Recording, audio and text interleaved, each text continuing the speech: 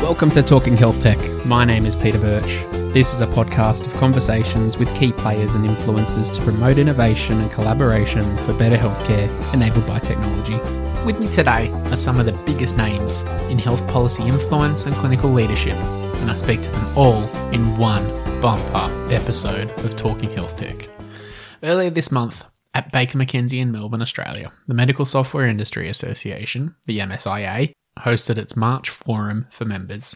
If you don't know, the members of the MSIA are providers of technology to the healthcare industry of Australia. And when they put on an event, they're going to get the very best of the best in key opinion leaders and experts into the room to provide some really meaningful and actionable insights for members. They also do a bunch more other stuff outside of events that's essentially like being the voice of every software vendor to raise important issues right up through government to influence policy decisions, which is ultimately linked back to how technology is adopted in the healthcare ecosystem here in Australia. So that's really important. And in this current climate of COVID-19, which is essentially a rapidly evolving crisis situation that's heavily relying on health technology to address a global catastrophe, the need has never been more obvious to have a single voice, a consistent message, and some clear direction. So, at the MSIA forum earlier this month, again, much like last time, I was able to catch a number of the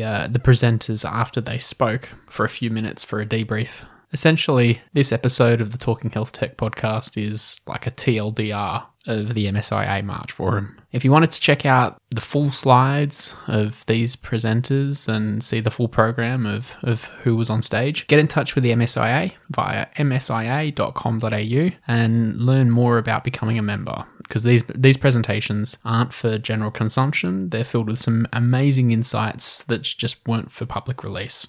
So for members only. It's simply a non-negotiable, in my opinion, for all health tech vendors in Australia to be a member of the MSIA. So without further mucking around, let's check out some of the speakers.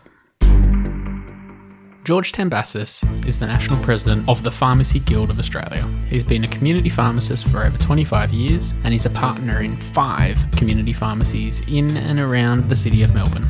As President of the Guild, he's essentially the voice of the 5,700 pharmacists in Australia. At the MSIA Forum in Melbourne, George participated in a health policy panel session called Sharing the Health Burden and Pushing the Boundaries. Health leaders stake their claims. It was fascinating to watch George debate some of the important topics with the President of the AMA, who essentially represents every doctor in the country. So you've got the President of the Pharmacy Guild and then the President of the AMA to see what they definitely agreed on, what they kind of agreed on, and what they definitely did not agree on. In a chat with George after the panel, he shared with me some of his key takeaways from his session. Key takeaways for me, and I think certainly the panel members, was to make sure we collaborate using the technology that we have at our fingertips, but also emerging technologies. And when I say collaborate, make sure that we have the patient at the centre of our collaboration, make sure the patient can choose, for example, which provider they go and get their prescription dispensed at rather than channeling prescriptions. We certainly want to collaborate more with government and make sure their policy decisions are policy decisions that come from advice from stakeholders like pharmacists or doctors or medical software providers. So then again, those policies that are put together by government have fantastic patient outcomes. Yeah. Because if we let one sector take control, you'll see, it's just unfortunate human nature that particular sector wants to take control or be the leader. Sure. So I don't use words like leadership when I talk about pharmacy, but I certainly want to promote the fact that pharmacy is a very, very big piece of infrastructure that we have in this country. And I always quote the 5,700 odd pharmacies out there. And pharmacists want to do more. We don't want to do more by ourselves. We don't want to be the leaders either, but we do want to collaborate. And that's why I love coming to these sort of conferences, because we invest heavily in technology, and some of the members of MSIA are also owned by the Pharmacy Guild, because we've invested historically in companies like Fred IT and GuildLink, and we're going to continue investing because we know that's the future. So we're happy to support initiatives like telehealth that Tony Bartone mentioned. Happy to support that because that's like a win-win for everybody. And also that collaboration sort of ticks off that box as well. Pharmacists, I believe, are underutilised. And that's where, again, technology can play a role. We can do more for our patients, and we actually can do more for our colleagues that are in slightly different professions, because we can share our information. That's why I think early on Emma mentioned that fantastic initiative called Medication Continuance. The Pharmacy Guild of Australia negotiated that during the 5th Community Pharmacy Agreement 10 years ago. Wow. You know, with Minister Roxon. That's like 4 health ministers back. But unfortunately, they would only allow us to do 2 statins and the oral contraceptive pill. So basically, simvastatin, pravastatin, and any oral contraceptive pill that's on the PBS. They were the only 3 medications for close to 10 years that were allowed to do as medication continuance, using really strict protocols and only for patients that couldn't go to GP clinics. And then all of a sudden, a crisis like bushfire, and they said, oh, hang on a minute, these guys have been doing a good job for these very 3 safe medicines. They should really use the same protocols and strict guidelines for basically everything on the PBS except the drug of addiction. Hello? That was like a crisis that solved that situation for patients. Like, bang. And of course the medical software, vendors came on board straight away, because we needed them to be able to price those medicines appropriately for our patients and fund the fact that we've been dispensing those patients at the appropriate co-payment. So, but to start with, they just said the expiry date is at the end of March, because the bushfires will be all over by then. Okay. But yeah, the bushfires are all over by the end of March, but now we've got another crisis. Yeah. So I can't be convinced that patients won't be continuing to come into our pharmacies at the odd occasion that they can't go and see their clinic, GP at their clinic, because for all sorts of reasons, maybe with the current crisis around the coronavirus, maybe they don't want to get infected in the waiting room. Totally. Maybe the doctor says no appointments today, because it's a perfect instrument that we've got in place. We can't allow that particular instrument to expire at the end of this month. We've got to set really strict guidelines, get the medical software vendors to make sure it all is done properly and appropriately in terms of funding and co-payments, and continue on down that way and have fantastic patient outcomes. Now, in the other corner, Dr. Tony Bartone, the Federal President of the Australian Medical Association, essentially representing the doctors of the country, was also at the panel and also spoke with me after the session. Tony shared his thoughts on what he thinks needs to change in healthcare in light of bushfires and coronavirus, and what all parts of the ecosystem should be focusing on to enable better patient care, a more sustainable healthcare system. Clearly, from the interaction from the audience, it was very clear that there are certain key issues around privacy, around funding, around interoperability, about how we get the most and the best out of our health system with the scarce resources in a limited funding budget envelope that is going to be obviously there this year, with the crisis of both bushfires and COVID, putting pressure on that surplus and the availability to for innovation and new funding that in a health system that's clearly underfunded as we speak. 10% of GDP. We're one of the poorer outcomes there in terms of comparison with our OECD partners. We need to fund health. Health is going to be an increasing demand and increasing need in the face of increasing population, increasing age of population, and increasing complexity and chronicity of disease in that population. So we'll be expected to do more. We need to be more efficient and more outcomes-based, facilitated. And so what we do needs to be able to be leveraged across a larger group of patients. And that's why I talk about the importance of having the drivers that is a multidisciplinary-led team with GPs coordinating that team, and then getting the leveraging across a larger group of patients at the one time. So more and more of the community gets the health interventions that they need to keep them better, keep them out of hospitals. Hospitals are expensive. Hospitals are inefficient. Hospitals are not a nice place to be, even when you're sick. So anything we can do to transform our health system to one that is clearly and crucially dependent on the efficiency and the effectiveness of a primary healthcare response, and using our secondary and tertiary facilities when and where they're needed, not for unnecessary outpatients or duplication of prescriptions and medications, which ultimately create more confusion and more unintended consequences because of lack of interoperability. There's that word again. Look, and just to close out, was there any interesting surprises or anything that came out from the engagement with the technology industry from that session at all?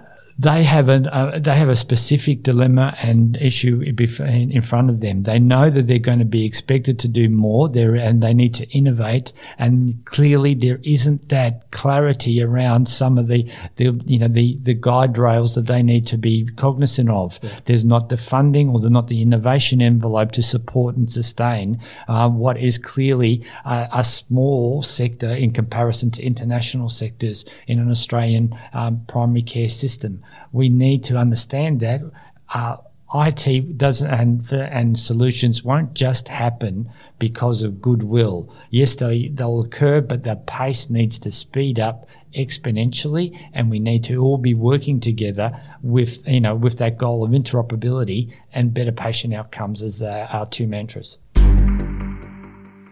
Later in the day, attendees heard from Toby Hall, the Group CEO of St Vincent's Health Australia. Toby presented to the forum in a session called A Brave New Idea for Health Funding and Opportunities for Industry. Contrary to what you think of a leader of one of Australia's largest providers of hospitals would say, Toby talks about how the future is not delivered in acute hospital and how we should stop investing in hospital beds. Listen to more of his debrief I had with him to learn more about what he meant.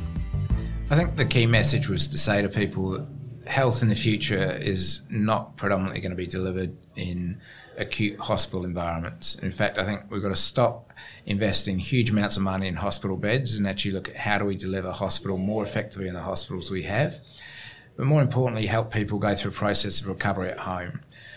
Also, we talked about the concept of needing to manage chronic disease far more effectively in Australia, and particularly look at the integration between the primary healthcare system and the secondary acute healthcare system.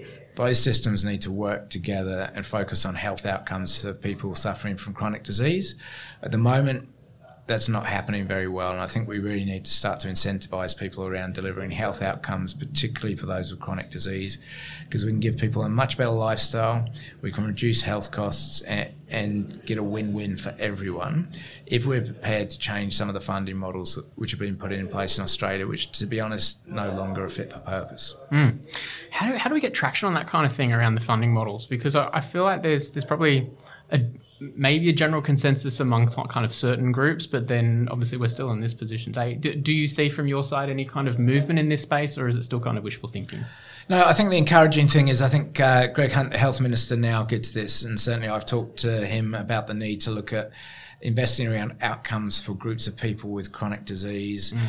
The health funds absolutely understand this. They have a number of people in all the health funds who've got chronic diseases, and they know that people with chronic diseases need lifestyle interventions to look at how they live their general life. They need health interventions at an early phase to stop them having more serious interventions in the acute healthcare system. So the awareness is very strong. I think Greg Hunt is prepared to change some of the rules, particularly around private health insurance, to allow private health insurers to deliver integrated packages of care for people with chronic disease, which I think is a really good thing. I think one of the things that the states and the federal government need to work on, though, is how do we do that in an environment where we've separated our primary and secondary care systems.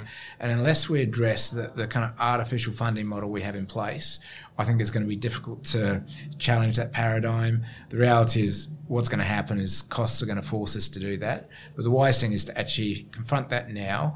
I think we need to challenge the vested interests in the health industry, which are stopping this happen, who are really focused on the income for their particular vested interest rather than the patient outcomes, and turn around and say, let's focus on patient outcomes and let's put our vested interest aside, get the right model in place. And people can still make a very good living and earn a great amount of money and be very successful and get good health outcomes in a different model. And we're starting to see this play out really well in America and Canada, where a number of organisations are really being birthed, delivering integrated care to people with chronic diseases. And there's some very specialist organisations that just say, I'm focusing on one disease, that's it. But they're delivering incredible responses because all they focus on is treatment of one area of disease, and they're funded for that. They're delivering brilliant outcomes. We should be focusing on that in Australia too. Now, that means that there may be some change in who's successful in the health world, but we shouldn't be worried about that. It's okay for new businesses to come in. We expect that in technology all the time. No one's complaining about Facebook and Amazon doing brilliantly because they've added value to our society. In the same way, we should be doing the same thing in the health system, letting disruptors come in and disrupt how we care for people with chronic health diseases and give them better outcomes at a lower cost, which is going to be a win-win for the patient, win-win for the government, and win-win for society. Totally on board with all of that. Just lastly to close out, so in terms of St Vincent's and the hospital network and whatnot, any kind of interesting or inspiring modern technology that's has been or will be rolled out across the group? I think the technology that I'm most excited about recently is MRI guided ultrasound. Cool. This is working with people with tremors and basically taking away the tremors. Now that it has a phenomenal impact on people who are otherwise very healthy. And so if you can imagine you're a 65-year-old who's got a tremor, it literally is disabling in terms of a number of parts of your life.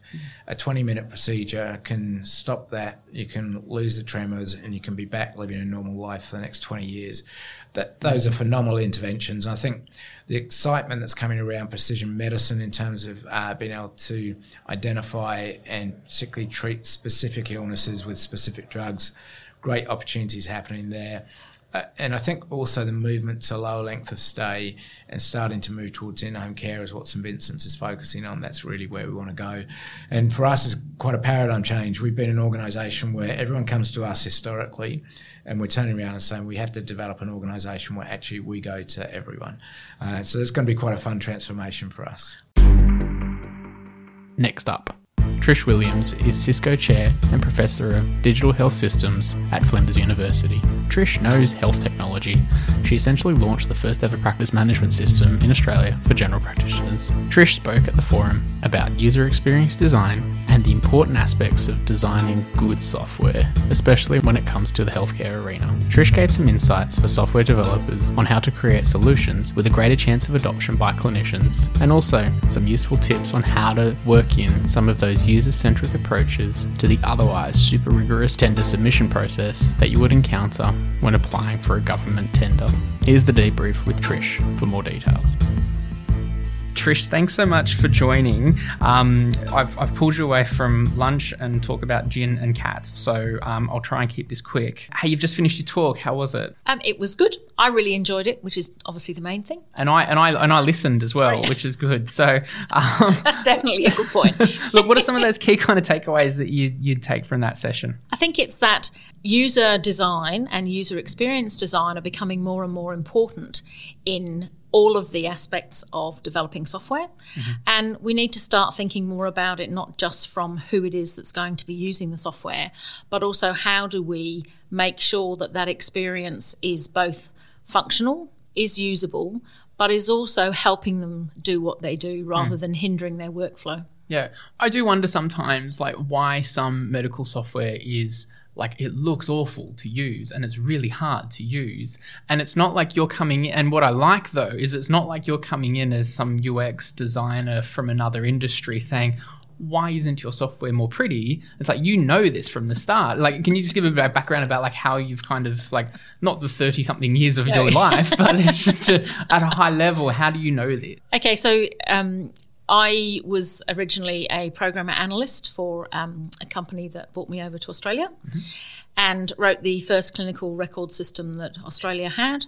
And, having had 15 years experience in the medical software industry, both developing systems, installing them, supporting them, then that background has given me a lot of insight into what I currently do now, which is not only security and safety, but also looking at how do you improve user design and through user experience as well as other sorts of techniques. And that's really where that background comes from. Yeah. And so where to from here? Where can, software developers, companies, MSIA members that saw your session today, what would you hope that they kind of take away from that and start, implementing in some of their solutions? I hope that they take away that there are other ways of looking at what they do and perhaps being able to include some of those things into their development processes.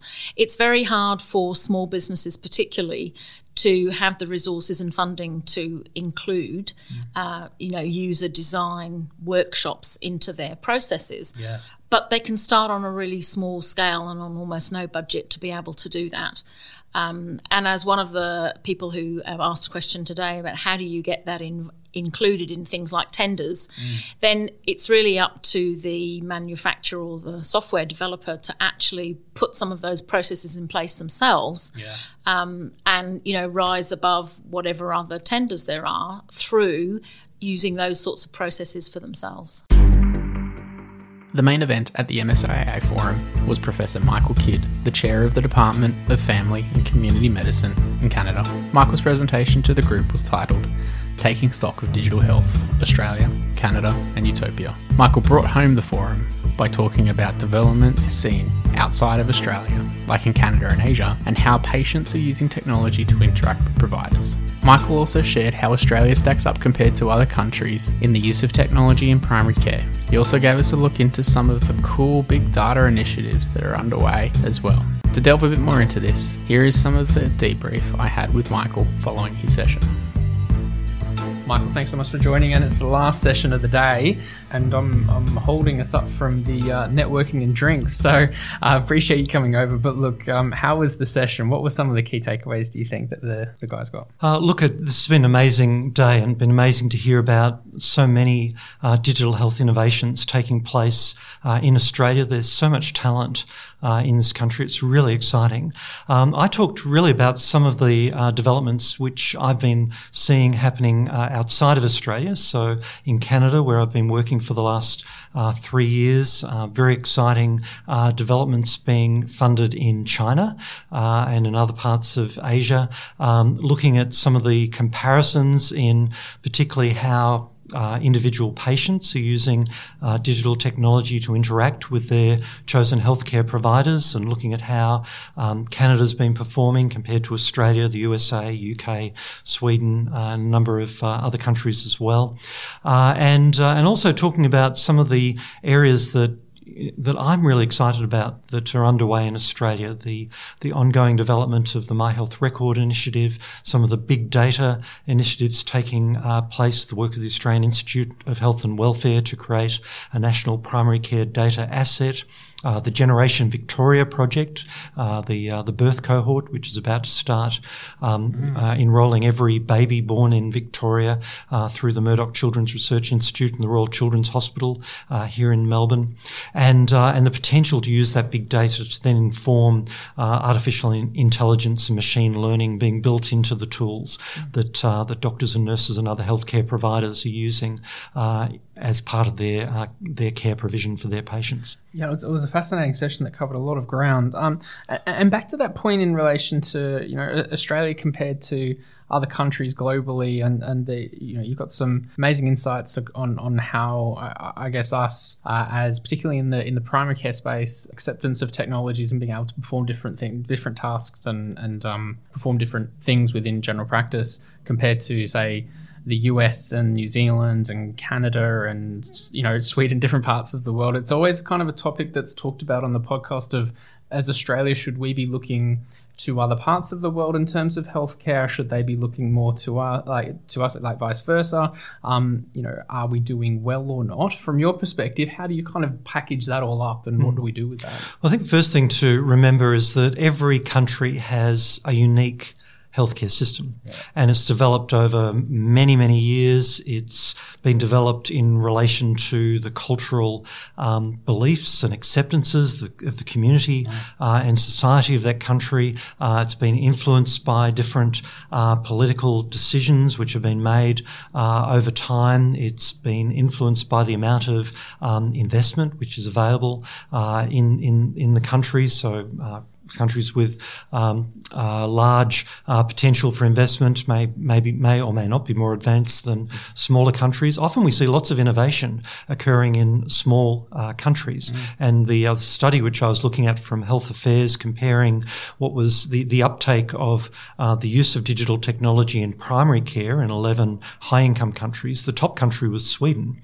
New Zealand was doing incredibly well. Australia was not at the bottom of the pack. Canada was at the bottom of the pack. But the study was looking at whether patients are able to do consults with their chosen primary care provider, whether people were able to book appointments online to go to the clinic, whether patients were able to request repeat prescriptions or referrals to other providers, whether patients were able to get access to the details of the consultation after the fact to review what had happened, and if they were able to ask follow-up questions of their provider. Was also looking at the uptake of home monitoring and other technology to particularly support the care at home of frail elderly people or people with chronic conditions, growing population in all high-income countries. So, I think it's useful looking at studies like that and to look and say, well, where do we sit in our own countries?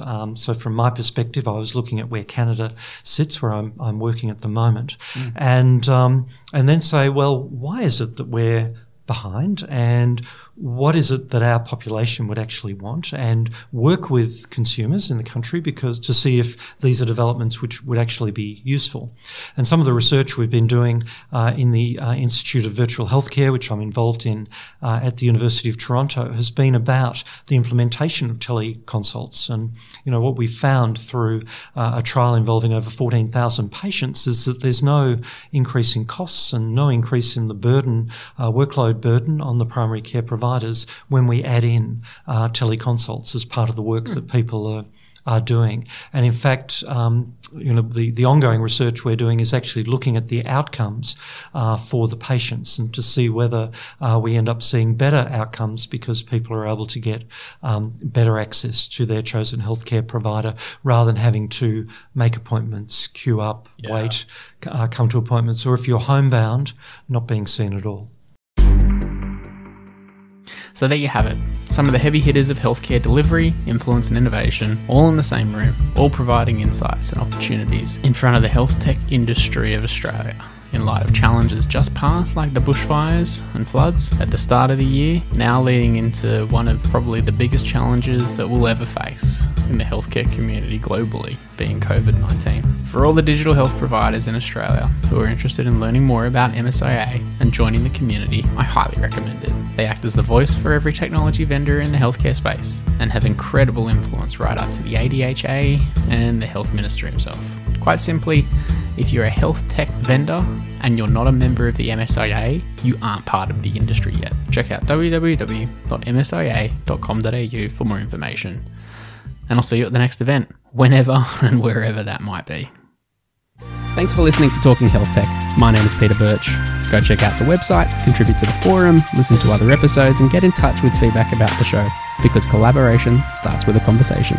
Speak to you next time.